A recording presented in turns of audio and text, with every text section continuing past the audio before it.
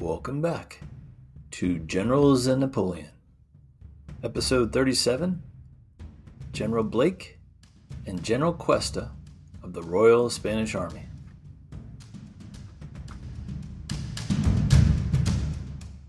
We have a special guest with us today, all the way from London, Josh Provan from Adventures in Historyland. Say hello, Josh. I'm thrilled to be here. Yeah, no, my audience will be super enthused because we are branching off from our usual Russian generals, British generals, and French generals, and we're going to talk about a different group of generals in the Napoleonic Wars, correct?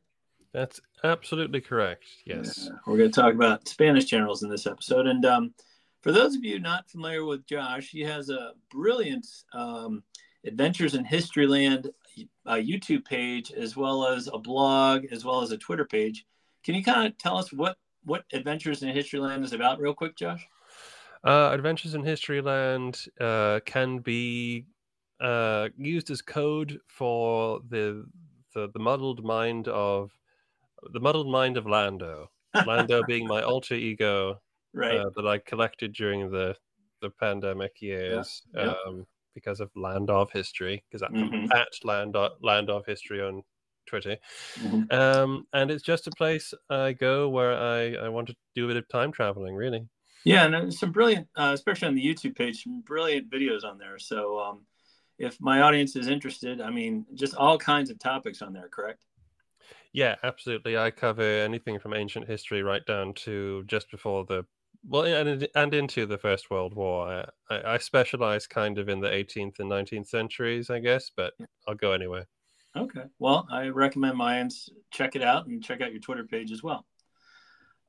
For this episode, we're going to talk about two generals of the Spanish Royal Army, and we're going to talk about Blake and Cuesta, who are, I think, two interesting guys, don't you? Yeah, they're very interesting guys, and I'm glad you used the term Royal Army here, because there's kind of a difference as time goes on during the Peninsular War. You start off with the old Royal Army, and then it becomes the newer army after that one fades away. Yeah, and there's generalissimos, there's bandit chieftains. It's kind of a guerrilla war after a while, don't you think?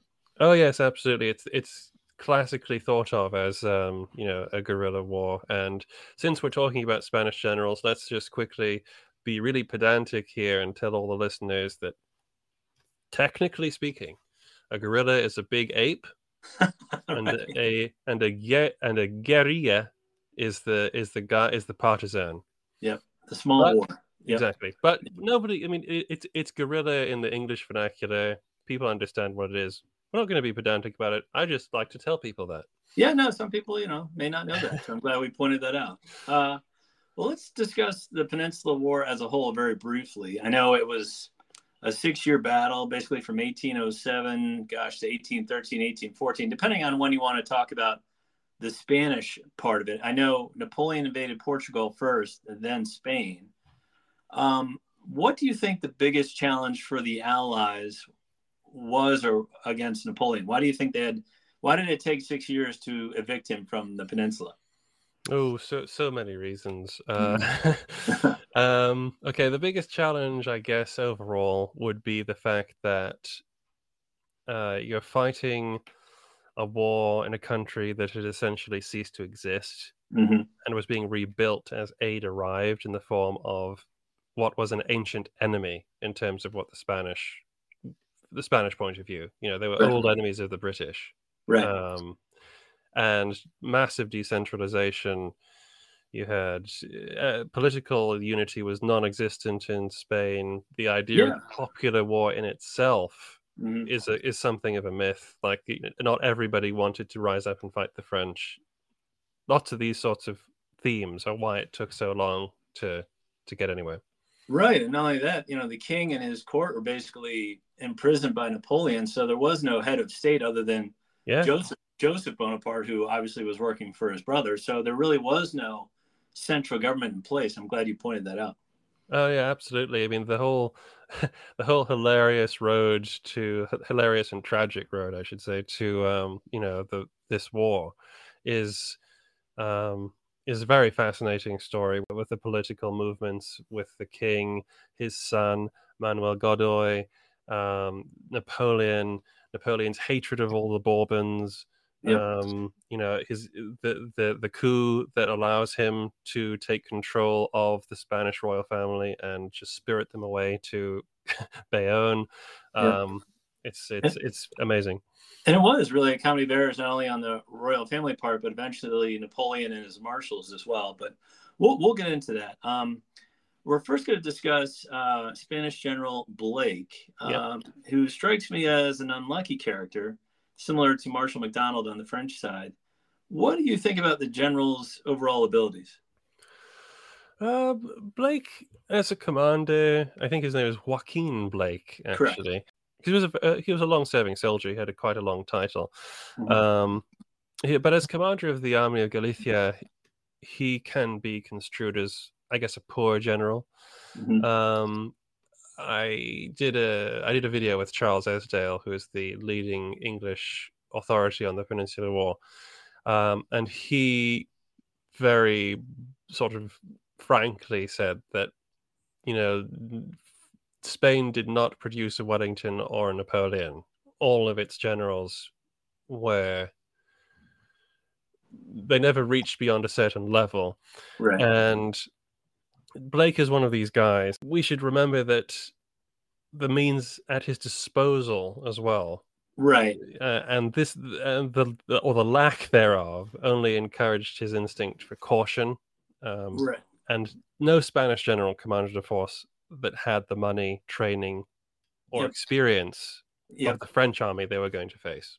In fairness to, Blake and Cuesta and the whole Spanish army was going against, armies that had defeated the Prussians and the Austrians. Soult was a great general, as was Suchet, as was Victor. And, there were some good generals he was up against. So it's not like he was fighting some amateurs out there. Oh, no, absolutely. I mean, what was it Wellington said right before he went over to Portugal? He was talking about how the French had been excellent soldiers the last time he'd ever seen them in Flanders.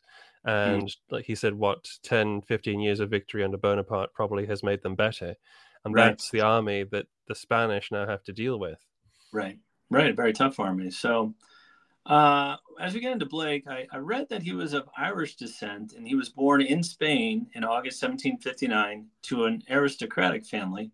Do we know much about his early life growing up? As much as any Spanish general is known, and that's very little in English, to be honest. We sort of know, like you say, his background ish as an aristocratic family, so he was educated and was able to enter the army fairly early. And what we do know is, like many Celtic Catholic emigres, he prospered enough to join the army. And Blake saw service during the siege of Gibraltar and, in quotes, the American Revolution. And he was shining as an organizer in the 1770s, and he had been employed as a master, a trainer in cadet schools as a result of that. Mm-hmm. Yeah, and then he becomes a lieutenant in 1783, and then captain in 1793. So he's fairly slowly working his way up the ranks, and he battles the French. Yeah, he did. When the War of the First Coalition came out, it has a couple of names in Spain. They call it the War of the Pyrenees, the War of the Convention. When that breaks out, he was serving as a master of cadets at the Academy of Puerta de Santa Maria in Cadiz. And he left to join his regiment as a captain of grenadiers. This theater of the war, this War of the Pyrenees is very interesting because it shows us that if they were well led, the Spanish were still a force to be reckoned with, especially at this time. The commanding general was probably the last great Spanish general before the Peninsular War. His name was Antonio Ricardo, who is one of the outstanding military figures really in Spanish history at this point. And that war actually only began to go bad for the Spanish when he died. And Blake therefore saw action with his regiment under this figure. And he was wounded, and then he was again employed as a trainer in the Volunteer Regiment of Castilla. But people should look into the War of the Pyrenees because it's very interesting for the comparison. It is, and neither army was supplied well, but it seems like it kind of went back and forth for a little while. Like there were Spanish victories and French victories.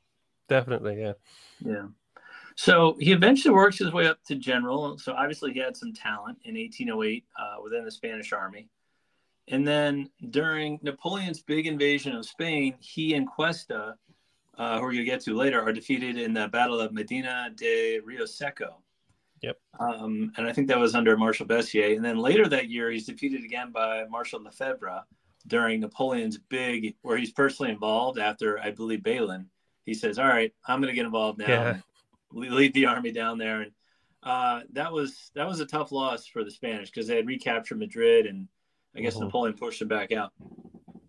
Yeah, they did. The early side of the Peninsular War is just, to use a British expression, bonkers. First of all, you have the French just utterly dominating everything. They win these early victories really easily, and then Bailen happens, and it's just impossible for people to comprehend that an entire French army has just surrendered to the Spanish. Yeah. And not only that, but the French are repelled from the border fortresses.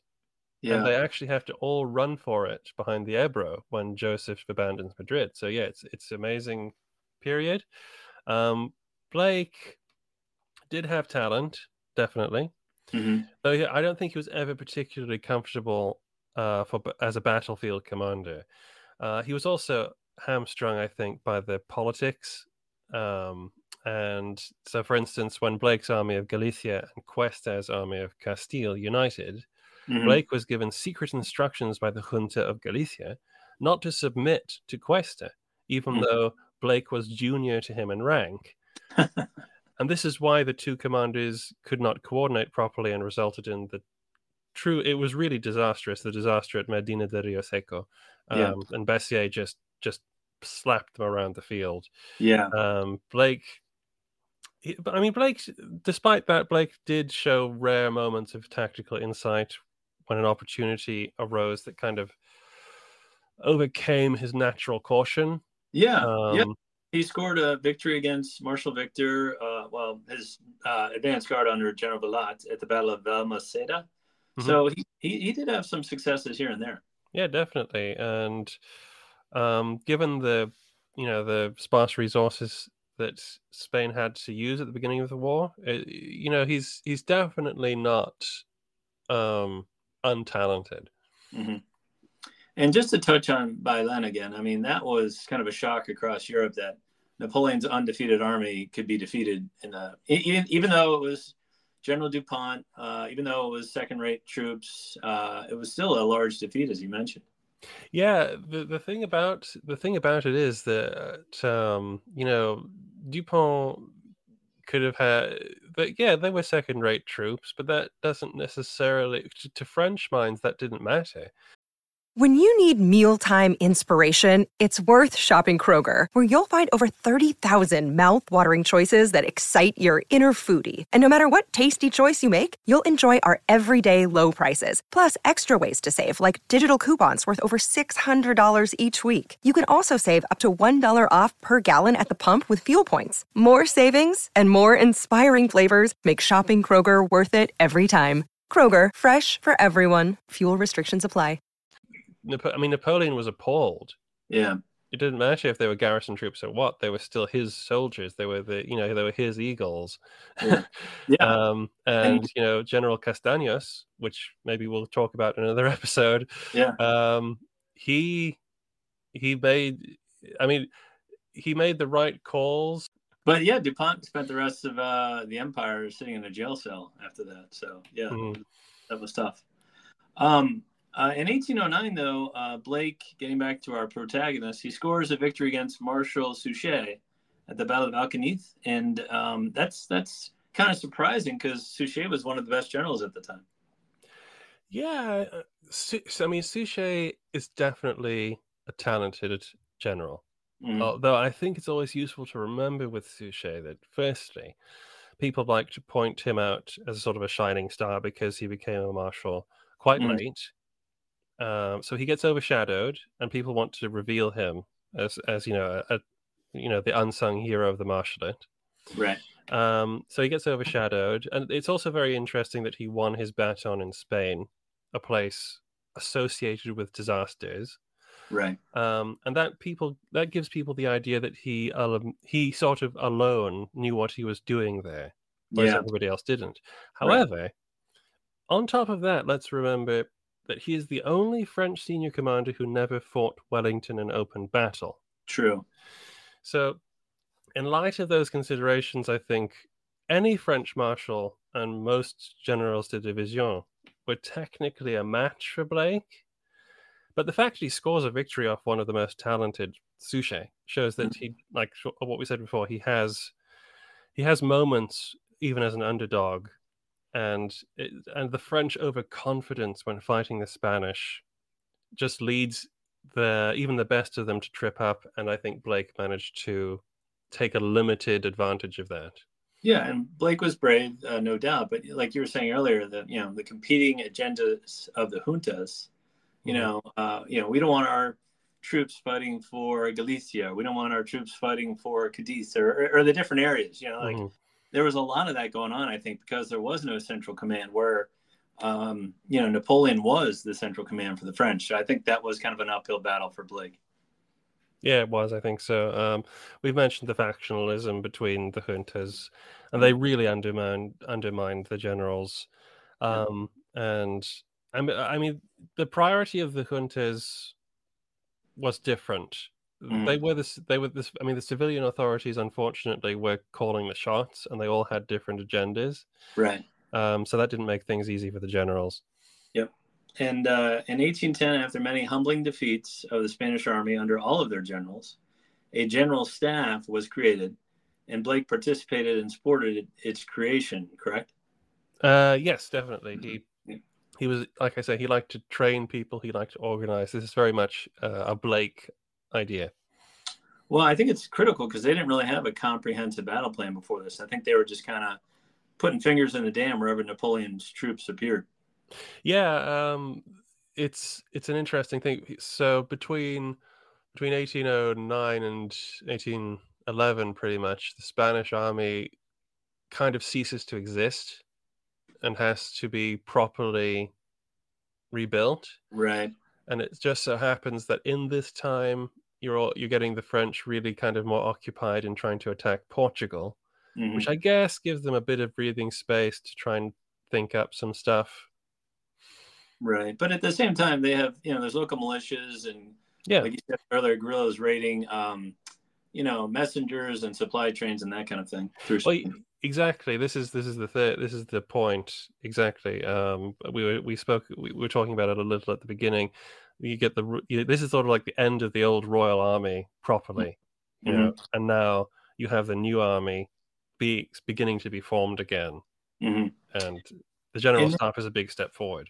Yeah, and I think it produces fruit pretty quickly. In 1811, Blake fights alongside the British at the Battle of Albuera against Soult, a stiff battle.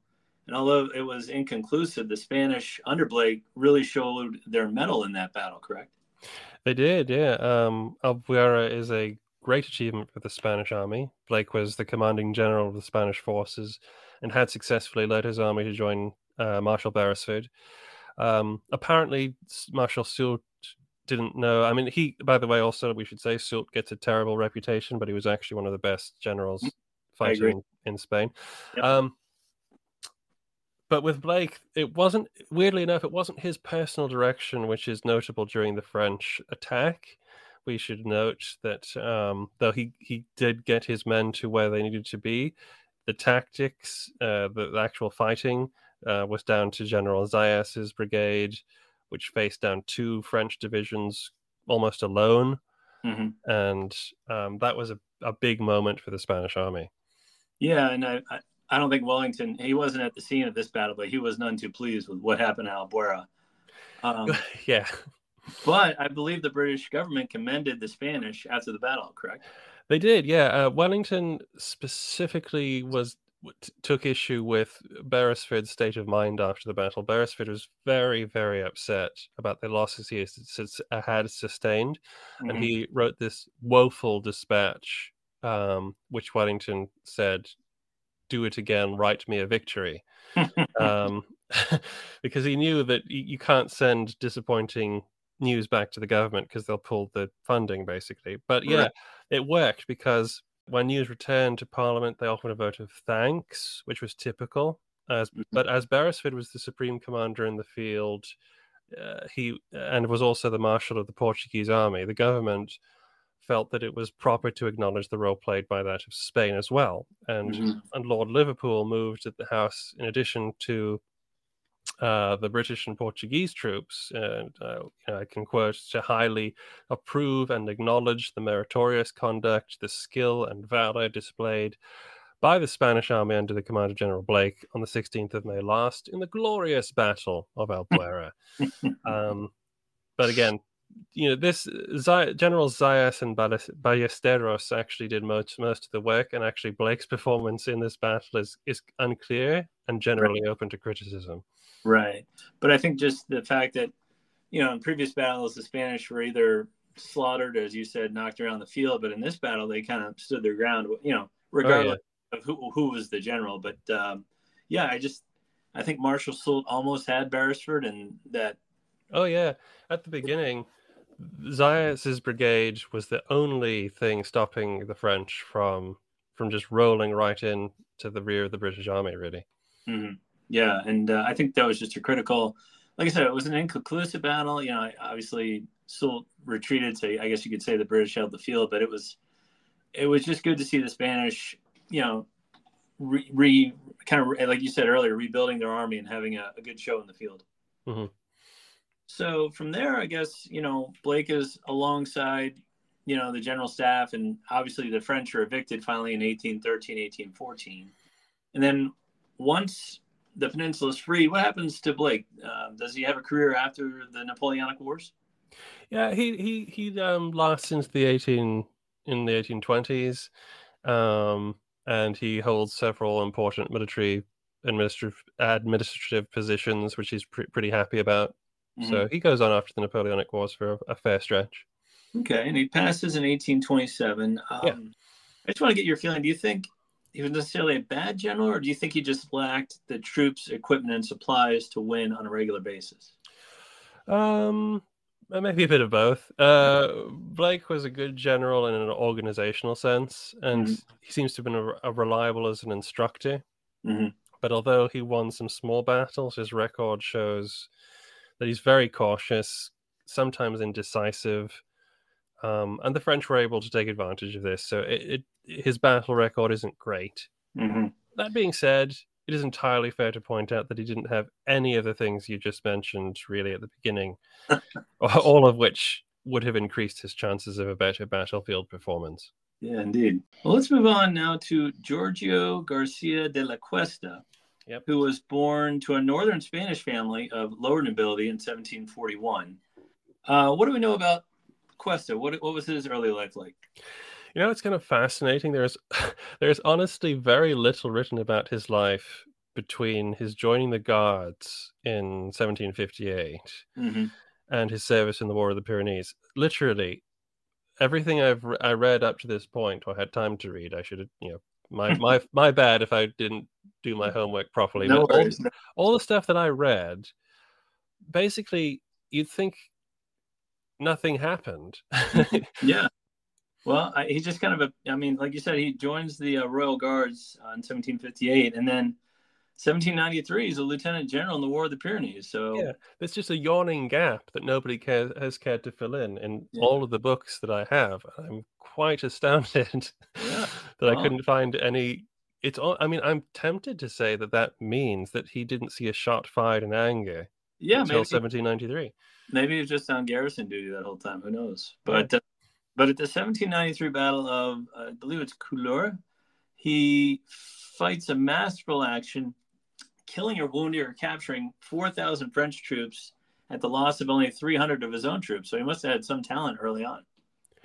Yeah, I mean, like I said, like we said at the earlier, people should really look at the operations of General Ricardo in this Mhm. war and be comparing it to what followed in 1808. Mhm. And Cuesta, commanded a division, I think, and both at army level and at divisional level, the Spanish used really quite technical and complicated maneuvers to fight the French. It's very difficult terrain in this part of the world. Yeah, mountain fight. And yeah, exactly. Lots of valleys and stuff and rivers. And while Ricardo was alive, they were rewarded with successes like this. And it was a masterful action. And it shows that the Ancien Regime had a lot of talented generals who were Mhm. just getting too old by the time Napoleon came around to really make an impression. And Yeah, Cuesta was one of these guys. he wins again in 1795 at the Battle of Biscayne. So unfortunately, this seems to be the high point of his career. Yeah, it seems that way. In Well, hindsight, it looks like that, yeah. But at the time, actually, I think it probably seemed like the end of his career anyway. right. Um, Firstly, because of his age, and Mhm. secondly, due to the wider kind of disappointments being experienced by the Spanish army in that war. By this point, Ricardos had died on active service in 1794. Still Mhm. a year to fight, and the French got the upper hand. And and that battle was actually fought. I think after peace was Yep. agreed. It was Yep. one of those unfortunate battles that nobody knew they didn't have to fight. Yeah, like the And New Orleans or the Battle exa- of yeah, Yeah. exactly. Yep. And Manuel Godoy, who was the chief minister at the time, didn't like Cuesta and was able to have him removed from command and block him from appointments pretty much until 1805. Uh, Uh, Cuesta's capable performance in the war with France did mean, though, that he was able to become president of the Council of Castile in 1796. ah, But he was probably just setting himself up for retirement at that point. yeah. And then unfortunately, Napoleon invades Spain in 1808, and Cuesta is 67 years old at this time. Yeah. So probably his best years were behind him, but I guess they employed him because of his earlier successes against the French.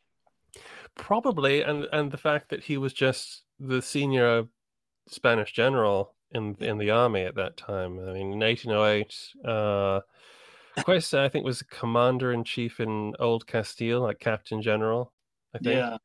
I read that And he was yeah, reluctant to lead again, though, but I guess the crowd outside of his house erected a gallows, or the partisans did, and basically they were indignant that he wouldn't command. So basically, it was, you're going to be a general, we're going to hang you, which is kind of crazy. I mean, that's a really fun story. Yeah, Um, unless I'm you're, yeah, that's I'm a little I'm a little skeptical about it. yeah. This is from Omen, I think, Oh, is that an open and story? Okay. I think so. I think that I mean that's where I found it Yeah, when I looked it up, and yeah, as a result, it can't easily be corroborated. yeah. Now, Omen had a truly dim view of Cuesta. He called Mm. him a general of the old school, of the most, I think he said, unintelligent and brainless sort. Oh my. And just from that sweeping judgment alone, I'm inclined to reject the idea he had to be threatened to serve. Right. Case in point, he was offered the post of Viceroy of New Spain by Joseph Bonaparte. Oh, And so that he was going to be given the rulership of Mexico. okay. I mean, good luck with that, by the way, because the Spanish colonies are in uproar at the minute anyway. But for whatever reason, Cuesta turned it down flat. Yeah, probably a Now, good. yeah, I mean, it's probably a good move either way, but look at it this way. Cuesta knew the army inside out. He was in a high position. It allowed Mhm. him a really wide view of what was going on. He didn't like it at all. So he knew there was an army of sorts, but he could see it was split up in districts. Funding was non existent. The Mhm. French already had effective control over the country. And he was a regular professional soldier. And Yeah, nothing about the situation looked like a job for a regular professional soldier. yeah.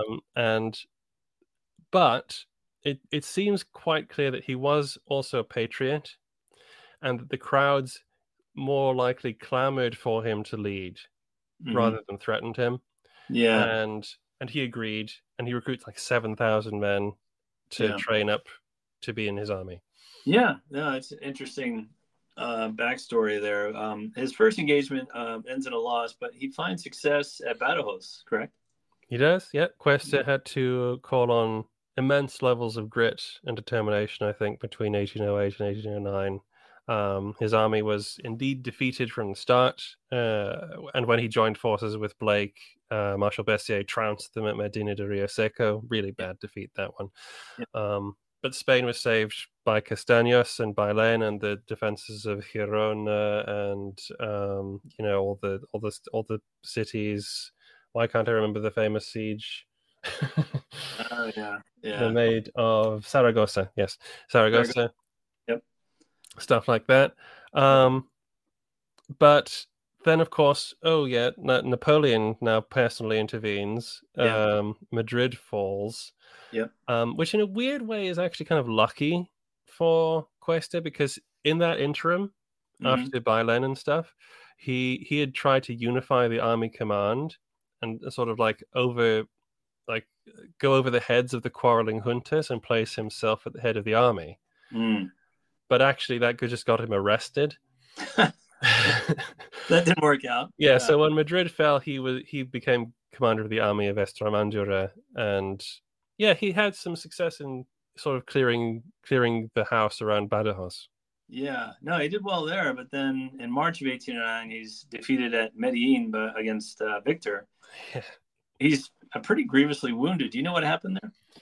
Yeah. So Cuesta was tasked to strike a blow against the French, and this suited him very well because he was by nature quite aggressive.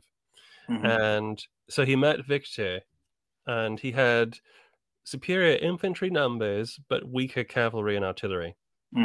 And at Medellin, he decided to offset the enemy advantage in cavalry by stretching the line so that it was anchored between two rivers. And so it would be difficult to outflank, but very thin as a result. To offset that again, he apparently drew up his infantry in either 4 to 6 ranks deep to allow them to repel cavalry. Now, think about this for a second. These are precautions you would only use if your men are quite poorly trained and cannot conduct maneuvers under pressure, i.e., I don't think he thinks that they can form a square. So yeah. See, that doesn't speak highly of your troops, or at least your belief in your troops. He's trying to. It's almost medieval. He's trying to basically allow them to do as little as possible and win. But anyway, he advanced, and to everybody's surprise, actually, the Spanish infantry marched forward bravely and began repelling French counterattacks. The French skirmishers were completely overwhelmed by just these hordes of Spanish militiamen, I guess. Yeah. And even a cavalry charge was driven back. So it seemed to be working. And Victor may well have lost the battle, but his cavalry did make breakthroughs on the flanks, and he had much superior artillery. And they mauled those dense formations really badly. And when panic set in amongst the Spanish infantry, they just ran away en masse without hope of rallying. And it was really open ground now, and it became a slaughterhouse, like 10,000 casualties or something like that. Yeah. And Cuesta was shot in the foot. Yeah, and then trampled by cavalry. Yeah, he was trampled and concussed, and his nephews, I think, and his British liaison officer, General Durbin, had to rescue him. So, yeah. That's terrible. Well, I guess he recuperates from there because he joins forces with the British Army under the Duke of Wellington. But relations with the Duke are, I'll just say, icy, or just not cordial, I should say. Icy is fair enough. Icy and not too cordial is fairly accurate, I think. Well, I get both sides of this argument, though, because, Wellington's there. He's like, look, we're here trying to, win this battle for you, but you're not supplying us. But then Cuesta's probably thinking, well, I can barely supply my own troops. Well, this is the thing, isn't it? This is exactly the point. The Spanish are just not capable of supplying the British at this time. Not even the French can supply themselves in this part of the country. Yeah. And the British just completely failed to understand that not only the time frame was much longer for adequate supplies to be gathered, but the Valley of the Tagus, like where the Talavera campaign was fought, was a poor region even before it had been pillaged.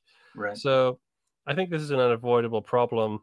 And it was actually, I really think it was much less a matter of supplies that made things difficult, but the conflicting personalities of Wellesley, as he was then, just before Talavera, and Cuesta, neither of whom trusted the other, nor was there a practical basis to do so. You know, the British had the lowest possible opinion of the Spanish, and the Spanish felt the British were just essentially there to loot their towns and run away whenever the French advanced, like they had done to Moore at Coruña.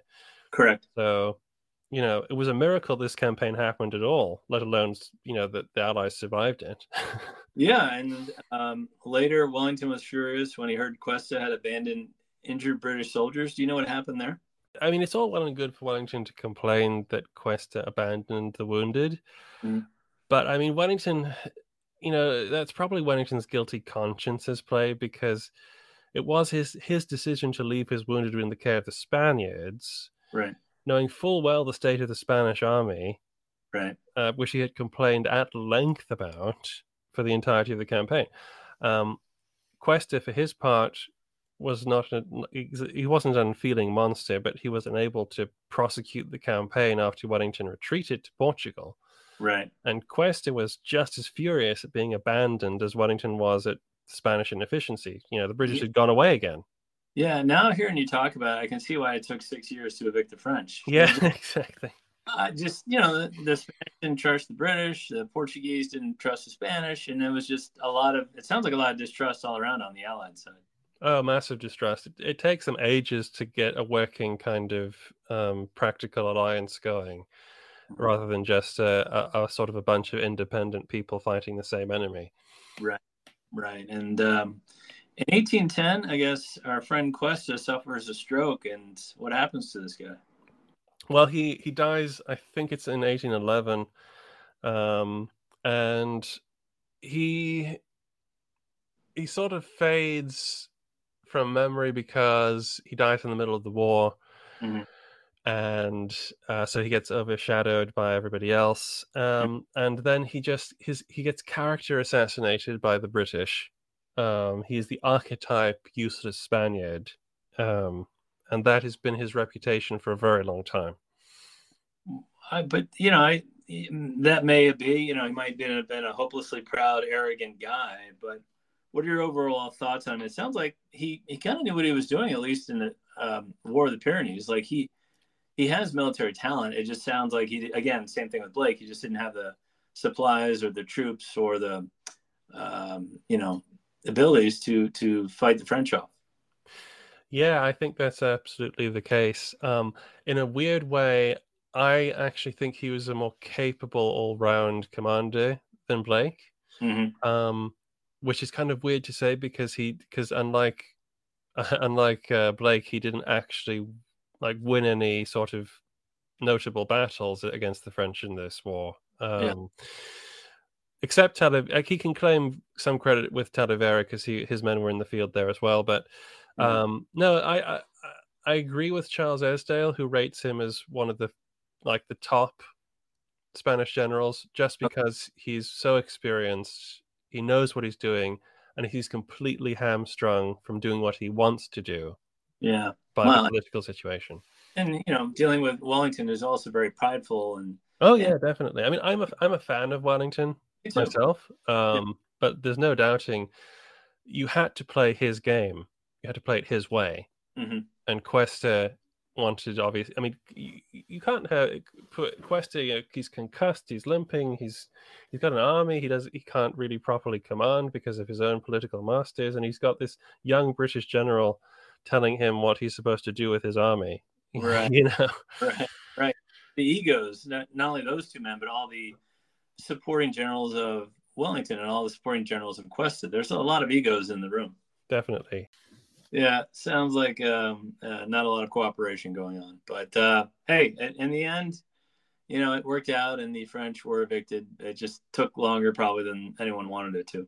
Yeah, and the Spanish army by no means is one of the best armies, like regular armies in the Peninsular War. or anything or even the Napoleonic Wars, but it has been given such a bad reputation without context by most British authors who just parrot back a lot of the sort of xenophobic ideas and critical ideas that the British had at the time, which is quite unfair given what they had to deal with.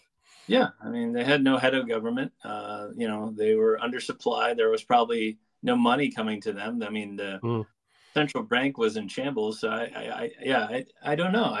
I feel bad for the Spanish army. They fought bravely. Sometimes they were well led, sometimes they were poorly led, but it seems to me they fought bravely throughout the Peninsula War. They did, and if we do any more episodes about Spanish generals, maybe we'll get into how they do later in the later war. Yeah.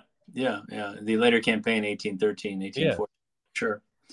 Well, I think this was very informative. I really appreciate you coming on the show. I do want to give a shout out one more time for Adventures in Historyland on YouTube and Twitter. I recommend everyone check it out. And Josh, I appreciate you coming on the show.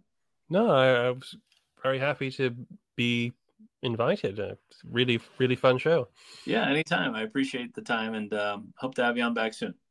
I will come back anytime. Thank you so much.